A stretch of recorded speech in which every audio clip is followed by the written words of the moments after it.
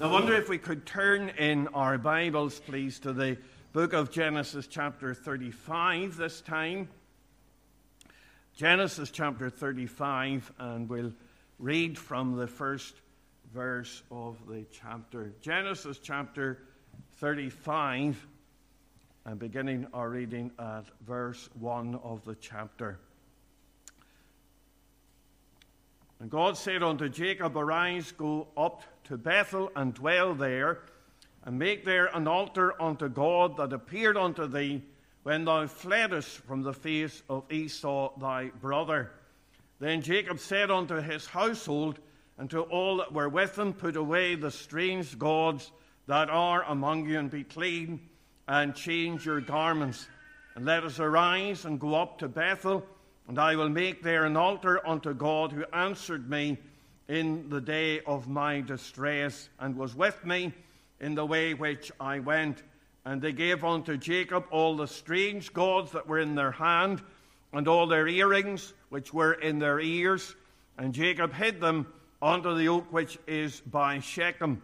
And they journeyed, and the terror of God was upon the cities that were round about them, and they did not pursue after the sons of Jacob. So Jacob came to Luz, which is in the land of Canaan, that is Bethel, he and all the people that were with him. And he built there an altar and called the place El Bethel, because there God appeared unto him when he fled from the face of his brother. But Deborah, Rebekah's nurse, died, and she was buried beneath Bethel under an oak, and the name of it was called Allon Bacuth. And God appeared unto Jacob again, and he came out of Padanaram, and he blessed him. And God said unto him, Thy name is Jacob. Thy name shall not be called any more Jacob, but Israel shall be thy name. And he called his name Israel. And God said unto him, I am God Almighty. Be fruitful and multiply. A nation and a company of nations shall be of thee, and kings shall come out of thy loins. And the land which I gave Abram and Isaac to thee, I will give it, and to thy seed after thee will I give the land. And God went up after him in the place where he talked with him. And Jacob set up a pillar in the place where he talked with him, even a pillar of stone. And he poured a drink offering thereon, and he poured oil thereon. And Jacob called the name of the place where God spake with him Bethel. Amen. We know the Lord will add his blessing to the reading of his precious word to our hearts for his name's sake. Let's just bow in another word of prayer. Our loving and our gracious God, we think of the name El Bethel, the God of the house of God. And we pray that thou wouldst be the God of this house of God. We'd ask that thou wouldst draw near to us and bless us, even as we wait upon thee today. O God, that thy voice might be heard in the midst, and that thou wouldst speak to us as we wait upon thee and as we worship thee today. For it's in Jesus' precious name I would ask these things. Amen. Amen.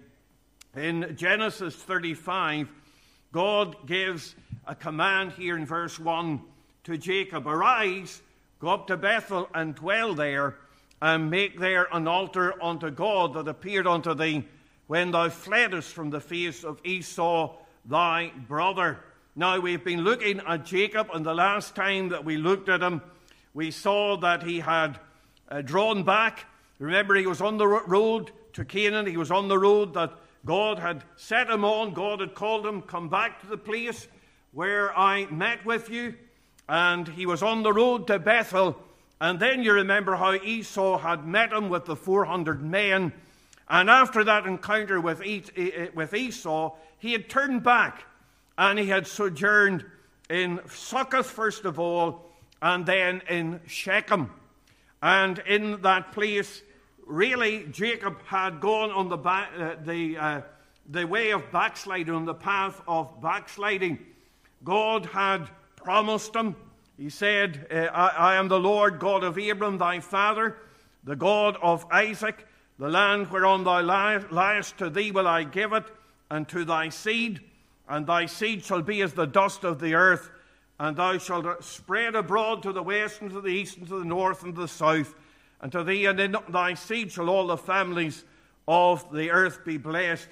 And behold, I am with thee, and will keep thee in all places whither thou goest, and will bring thee again unto this land. That's the first time that God had met Jacob at Bethel. You remember how that when he had been fleeing from home and from Esau, that God had met him there in Bethel, and he was to go back to that place.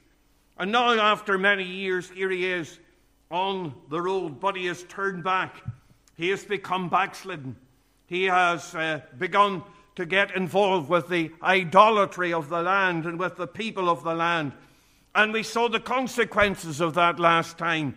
Remember how that Dinah, his daughter, had been taken and been sexually assaulted, and how then her brothers, in order to revenge what had been done to their sister, had murdered the men of Shechem. And we find that it had come to the place where the name of Jacob stunk in the nostrils of the people of the land. If you look at Genesis chapter 34 and verse 30, Jacob says to his sons, "Ye have troubled me to make me to stink among the inhabitants of the land, among the Canaanites and the Perizzites, and I being few in number, they shall gather themselves together against me and slay me, and I shall be destroyed, I and my house." So Jacob is fearful here that the very promise of God is going to be thwarted. He thinks that he's in such danger that the inhabitants of the land are going to come and slay him and his house, and he doesn't think about the promise that God has given him, that in him all the nations of the earth would be blessed, that God was going to bring nations out of his loins. He forgets about all of that. He forgets about the promise of God. In the midst of his backsliding, he has forgotten about the mighty God who had been with him in Bethel before and had safeguarded him against Esau in times gone by, and safeguarded him against the inhabitants of Luz in times gone by. And now here he is, fearful, afraid of what is going to take place. And it is then that God steps in, and God says, "Arise, go up to Bethel. Go to the place where I met you before. Go to the place where I said I would protect you. Go to the place where I was with you in times gone by. Go to that place." And we've said that we have been tracing the way that God has been working in the life of Jacob. God has been honing his servant and molding his servant, and God has been knocking the edges off his servant, and God has been fashioning into something that he wanted him to be. And we've said that that is a process. As it says in the book of Proverbs, chapter 28 and verse 18, "The path of the just is as the shining light that shineth more and more unto the perfect day." And that's the process that God has in every one of our lives. He is constantly working on us. We're a work in progress. He is constantly bringing circumstances into our lives, bringing us into places, and he is bringing trials into our lives in order to mold us and to shape us and to make us into something that he wants us to be. So it's very interesting, and it is very useful for us to trace this process in the life of this great patriarch Jacob. And as we look at him, we can see the way many times that God is working in our own lives. So I want us just to think about Jacob here as he comes to Bethel again, and he's going to rely, and God's going to teach him to rely less and less on himself and more on the Lord. So let's just look here at the road back to Bethel again. And first of all, I want you to see the return of Jacob. God has said to him, "Arise, go up to Bethel and dwell there." Jacob, as we've said, had been doing that which is right in his own eyes, and he has been in a wayward path, and he's got mixed up with idolatry. He's grown cold towards God and the things of God, and how often that happens in our own lives. There he was on the road to Bethel. He had left Padanaram. He was on the road that brought him to the place where God wanted him to be, and suddenly something happens. He's diverted, and he gets into Succoth and then into Shechem, and then he heads downhill again. And how often that happens in our own lives. You know, we can be walking so well with God. We can be in the place of prayer. We can be in that place where we're serving the Lord and we're interested in the things of God and we're doing what we can for God, and then suddenly something happens. Maybe it's not very much at all. Something just gets us diverted, or we get a new project that we're doing and it takes away our time and takes away our efforts, and we focus upon that thing, and before very long we have grown cold. Isn't that the way it happens? Isn't it just like Jacob? And it is then that God has to step into our lives. And sometimes God just has to come and speak through his word. And I want you to see the word that God gives to Jacob here in verse 1. It's a direct command. Go up to Bethel. And it's very clear. It's very direct. Go to God.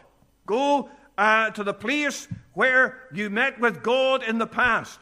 Go to the place where God had dealings with you in the past. Go to the place where you heard from God in the past. Isn't that what God wants us to do? Get back to the place where we are serving him. Get back to the place where we hear his word. And he says, go up to Bethel. And it was physically up. Bethel was 1,000 feet higher than Shechem. But it was also spiritually up. He wanted to climb higher. He wanted him to go higher. I'm going higher. Yes, higher each day. I'm going higher to stay. Over the sea and beyond the blue skies, going where none ever sickens or dies. Loved ones, we'll meet in the sweet by and by. I'm going higher someday. And we're going higher in that sense. But we also need to be on the road that's leading us higher. That narrow path that's leading us ever upward. So it's a direct command. But it's also a delightsome command. He says, go to Bethel and dwell there. Now, Bethel to Jacob was the place where he'd met with God. He called it the house of God. It was the place where God had spoken to him directly. And God now wants him to go and dwell in that place where he had met with God, where God was meeting with him. And what a wonderful thing. You know, God in his justice might have brushed off Jacob and might have dismissed Jacob. Here he was, and he had turned back, and he'd gotten into a place where he wasn't doing what was right, and God might have dismissed him. But no, God says, no, Jacob, I want your fellowship. I want to meet with you. I want to have communion with you day by day. And isn't this a wonderful, gracious offer? And we think of how God is willing to bring Jacob to that place, and he wants him to dwell there, to be in his presence, to constantly be in that place. And really God was saying to Jacob, if you'll get up and obey me, I'll forgive your sins. And I'm glad that we have a God who's faithful and just to forgive us our sins and to cleanse us from all unrighteousness. It was a direct command, and a delightsome command.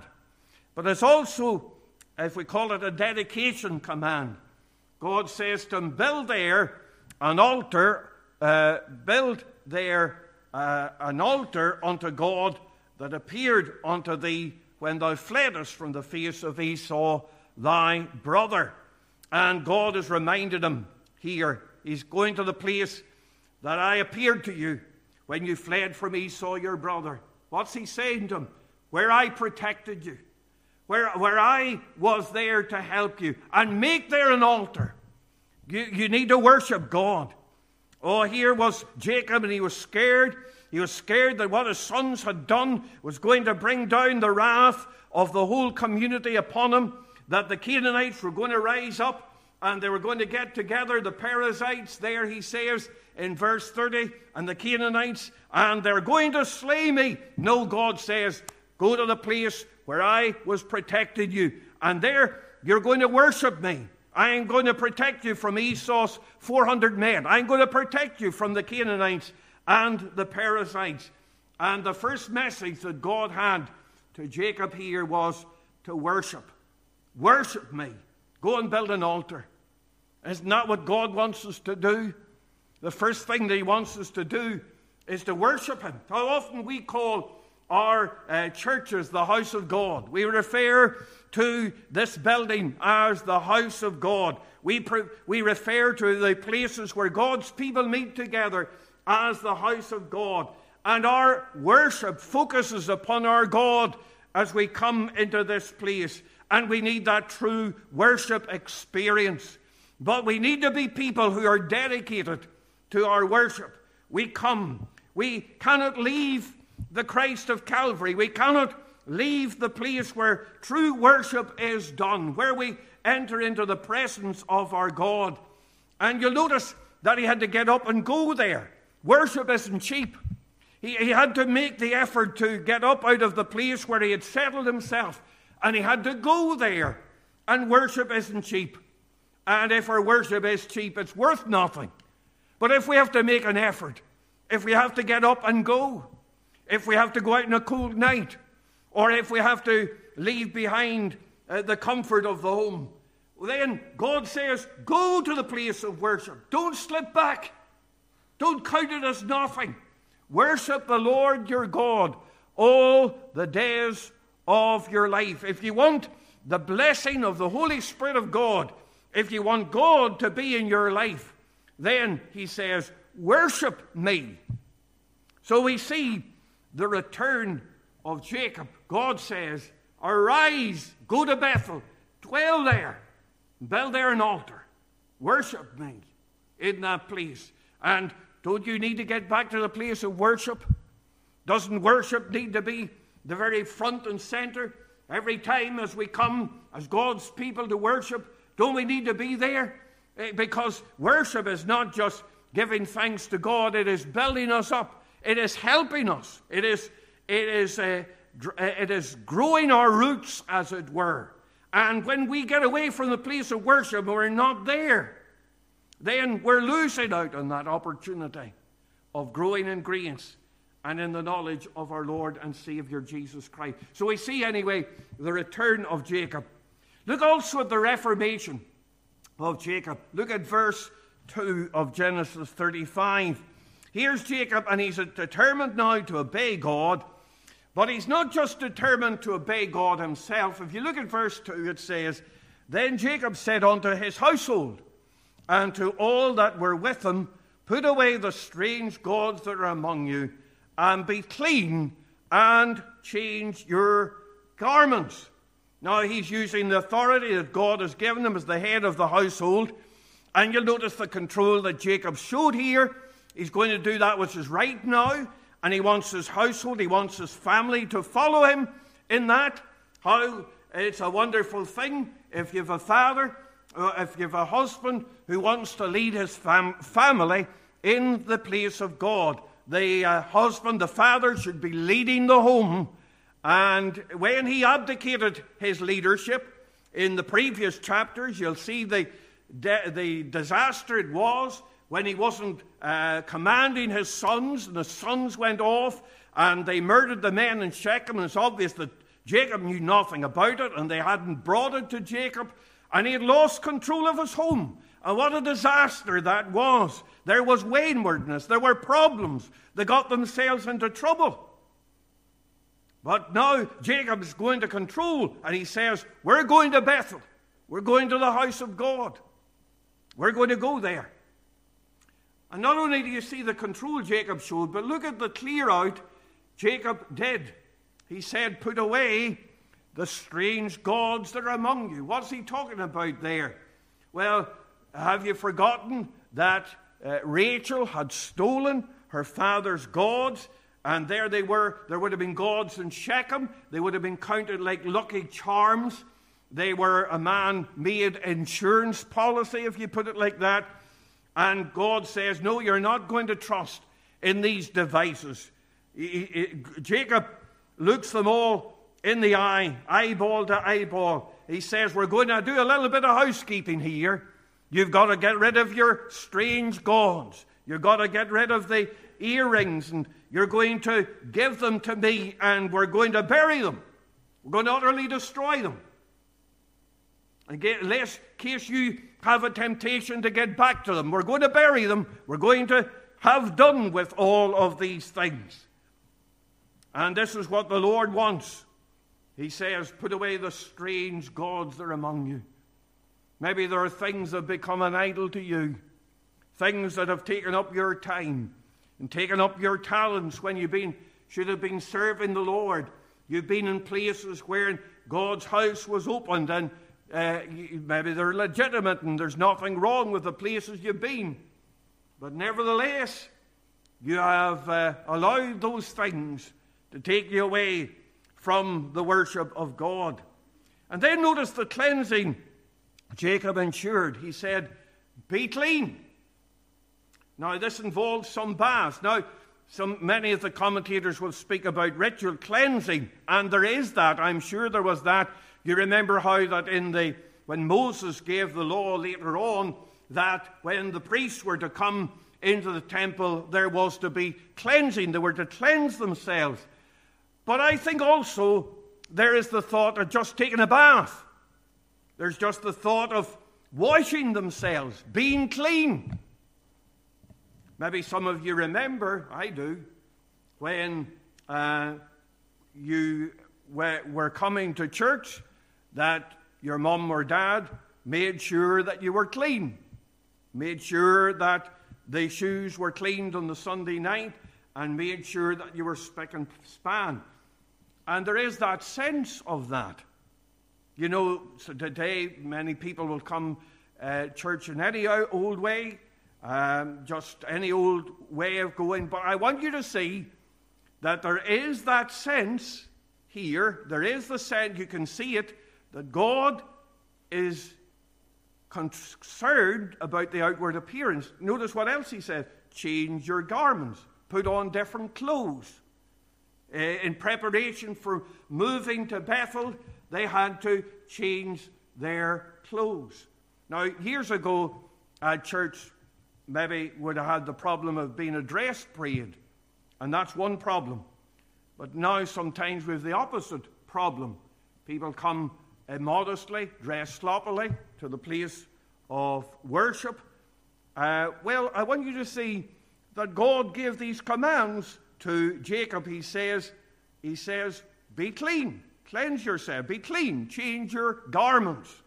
Why did God say that? He must have said that for some reason. God is concerned, and many people think, well, we can't make dictation, and people will say I'm a legalist because I say things like that. But I want you to see that God is concerned about what we wear and how we are as we come to the worship of God. And Jacob's looking at his family here, and he wants his family to serve the Lord. He's teaching them. He is leading them here into the way that he wants them to go. And they did exactly as Jacob commanded. They took away the foreign gods. They handed over and they buried the whole things under an oak in Shechem. The Bible says, little children, keep yourselves from idols.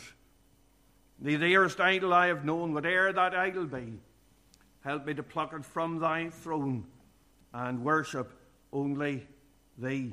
Oh, if there's anything in our lives, we need to get rid of it, exterminate it. You'll not regret it in 900 years' time or 1,000 years' time or 10,000 years' time. You're not going to regret that you served the Lord.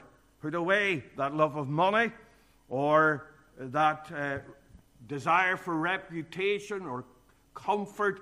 Well, we need a certain amount. We're not going to destroy our reputation in that sense. But if that's all that we're looking for, then we need to make sure that we have done with those things. So we notice here the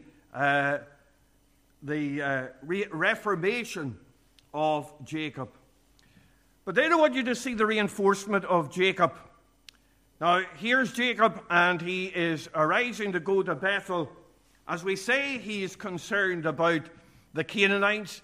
If you look at verse 30, he says to his sons, "Ye have troubled me," verse 30 of chapter 34, "Ye have troubled me to make me to stink among the inhabitants of the land, among the Canaanites and the Perizzites, and I being few in number, they shall gather themselves together against me and slay me, and I shall be destroyed, I and my house."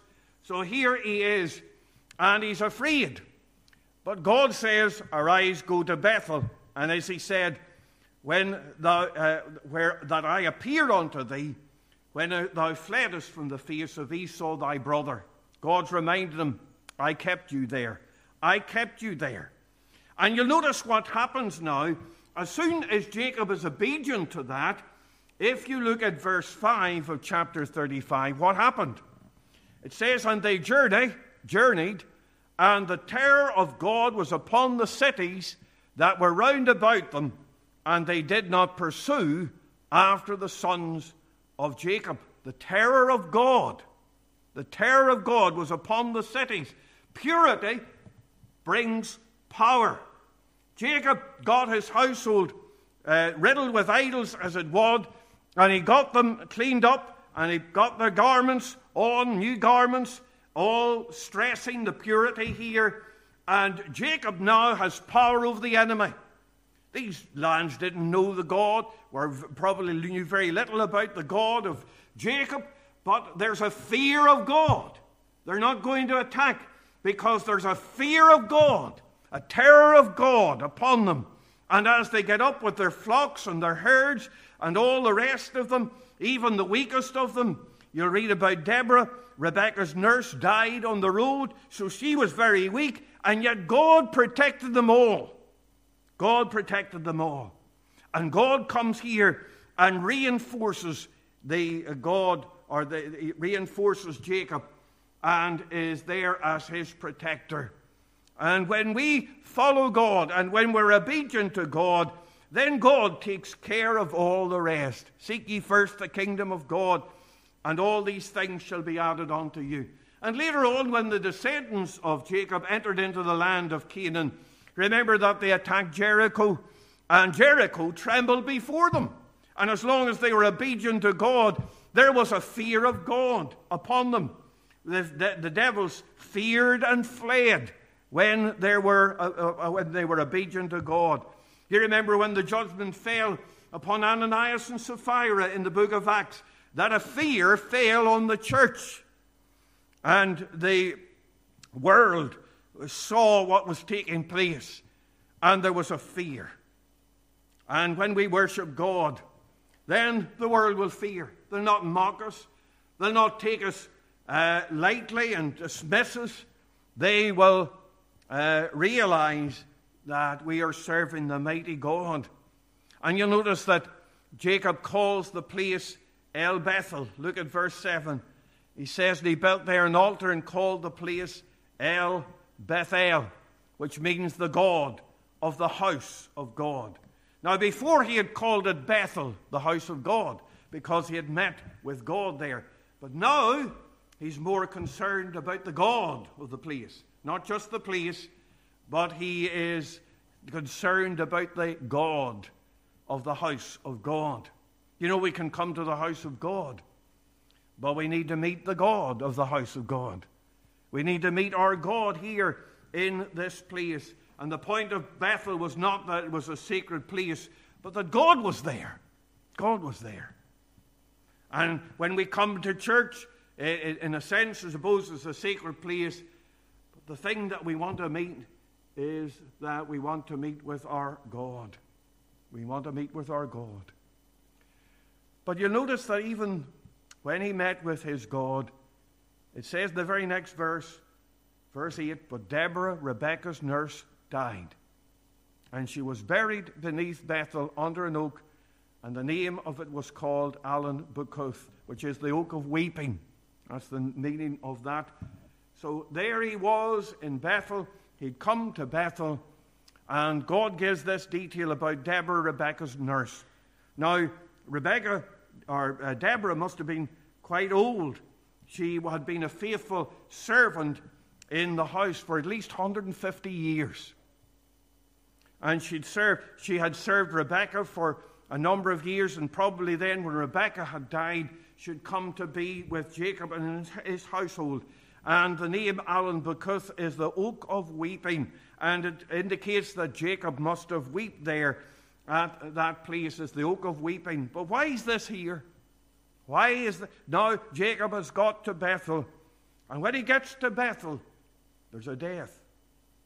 Doesn't it remind us that in this old world in which we live, there is still the sorrow, and there is still the weeping, and our eyes are drawn heavenwards here. It's the God of the house of God, but even in the midst of it, there's the weeping. And here's Jacob, and he might have trusted in his own cleverness. Now that he's got to Bethel, that all will go well. And yet, in the midst of it, still there are the stresses, and still there are the strains. Notice something else here. Look at the revelation to Jacob. Look at verses 9 to 13. It says, "And God appeared unto Jacob again, and he came out of Paddan Aram and blessed him. And God said unto him, Thy name is Jacob. Thy name shall not be called any more Jacob, but Israel shall be thy name. And he called his name Israel. And God said unto him, I am God Almighty. Be fruitful and multiply. A nation and a company of nations shall be of thee, and kings shall come out of thy loins. And the land which I gave Abram, Isaac, to thee, I will give it, and to thy seed after thee will I give the land. And God went up from him in the place where he talked with him." And I want you to see some things about this revelation. Now he's been reminded of death here, but now God appears to him, verse 9. God appeared unto Jacob again. Now this is the last appearance of God in this form. God appears. He had appeared to Abram. He had appeared to Isaac. This is the last time that God appears directly to any of the patriarchs. This is the last time, actually, in the Bible, except I suppose, where God came in visions. But in this direct form, God appeared. This is the last time that God does this. And look at verse 13. "And God went up from him in the place where he talked with him." God went up. God went up. And never to talk with him in this way again. There is henceforth a shift in the revelation in the Bible. The primary mode of revelation in the days of Jacob, or Joseph rather, was by dreams. So this is the last time that God appears directly to any of his servants like this. But look at the features of the revelation. He says, I am God Almighty. Jacob had not known that particular name before. But what a wonderful truth. As God says, I am the Almighty God. I am the God whose might cannot be stemmed. I am the God whose might cannot in any way be diminished. I am the God whose might cannot be defeated. I am the God Almighty. And it is God Almighty who comes on Jacob's behalf here. The omnipotent God, the mighty God of heaven. And his almightiness is something that we need to know in this day and generation. We often forget it, like Jacob forgot it. But he is God Almighty. Look too at the fullness of the revelation. It's really a repetition. If you look there in the verses, you'll see that there, if you were to compare it with God's giving of the covenant to Abraham, that there are many of the same features here. There's a name change. God changed the name of Abram to Abraham, and now he does it, Jacob to Israel. There is a promise of a king that will come out of his body, and both cases, that they are to be fruitful and multiply. In both cases, there is a promise of a company of nations. In both cases, that in thee shall all the families of the earth be blessed. So it is the same covenant promise. It's just a reiteration of the covenant promise to this man, that God is going to send a seed, is going to send a Savior, is going to send one who will be the Redeemer, who will be the Savior of men. What a wonderful promise this is that is given to Jacob here in this portion of Scripture. It is the mighty covenant promise that we stand on today. We're in the covenant of God. We have been brought in. We are of the company of nations, and thank God today that we have been brought in. But then look at the forename given at the Revelation. We think of that name there, Jacob, and it has the connotation of a deceiver, supplanter. But now God is changing the name to Israel, Prince with God, or Prince of God. One of the, it can mean either of those, Prince of God or Prince with God. And here he is, and he's been changed by the grace of God. And you know, God looks upon Jacob, and he says, the name that was given to you was Jacob, but I'm not calling you Jacob, I'm calling you Israel. After all that Jacob had done, after all the backsliding that Jacob had done, after all of the waywardness that Jacob had entered into, God comes with this grace and says, I'm not calling you Jacob, I'm calling you Israel. I'm calling you Prince with God. You know, we could identify with the name sinner. We are sinners. We're sinners in the sight of a holy God. But I'm glad today that God does not look upon us as sinners. He looks upon us as princes and heirs of God and joint heirs with Jesus Christ. I'm glad today that my Savior died on the cross and defeated sin and hell and the grave. And he cried, my God, why hast thou forsaken me? And we understand the sinfulness of sin.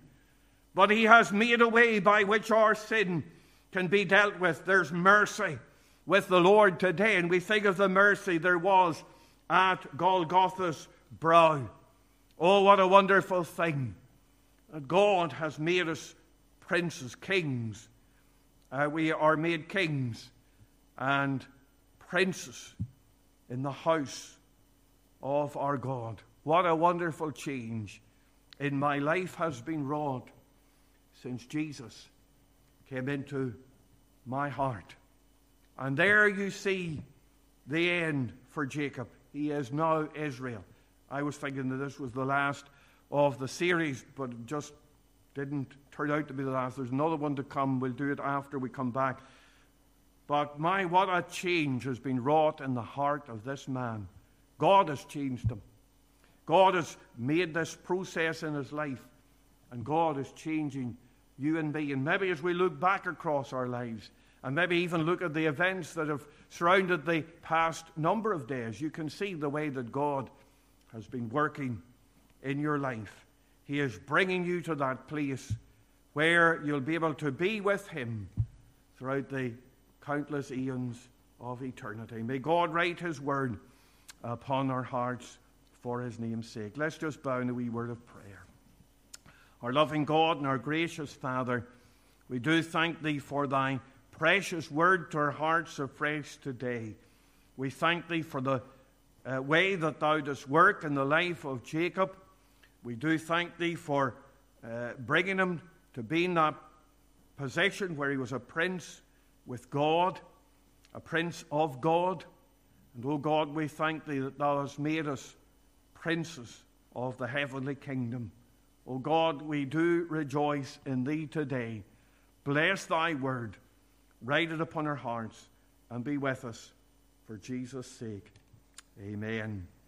Can we sing a few verses of the hymn 380? When this passing world is done, when has sunk yon radiant sun, when I stand with Christ on high, looking o'er life's history, then, Lord, shall I fully know, not till then, how much I owe. We'll sing the first two verses of this hymn, and we'll stand as we sing.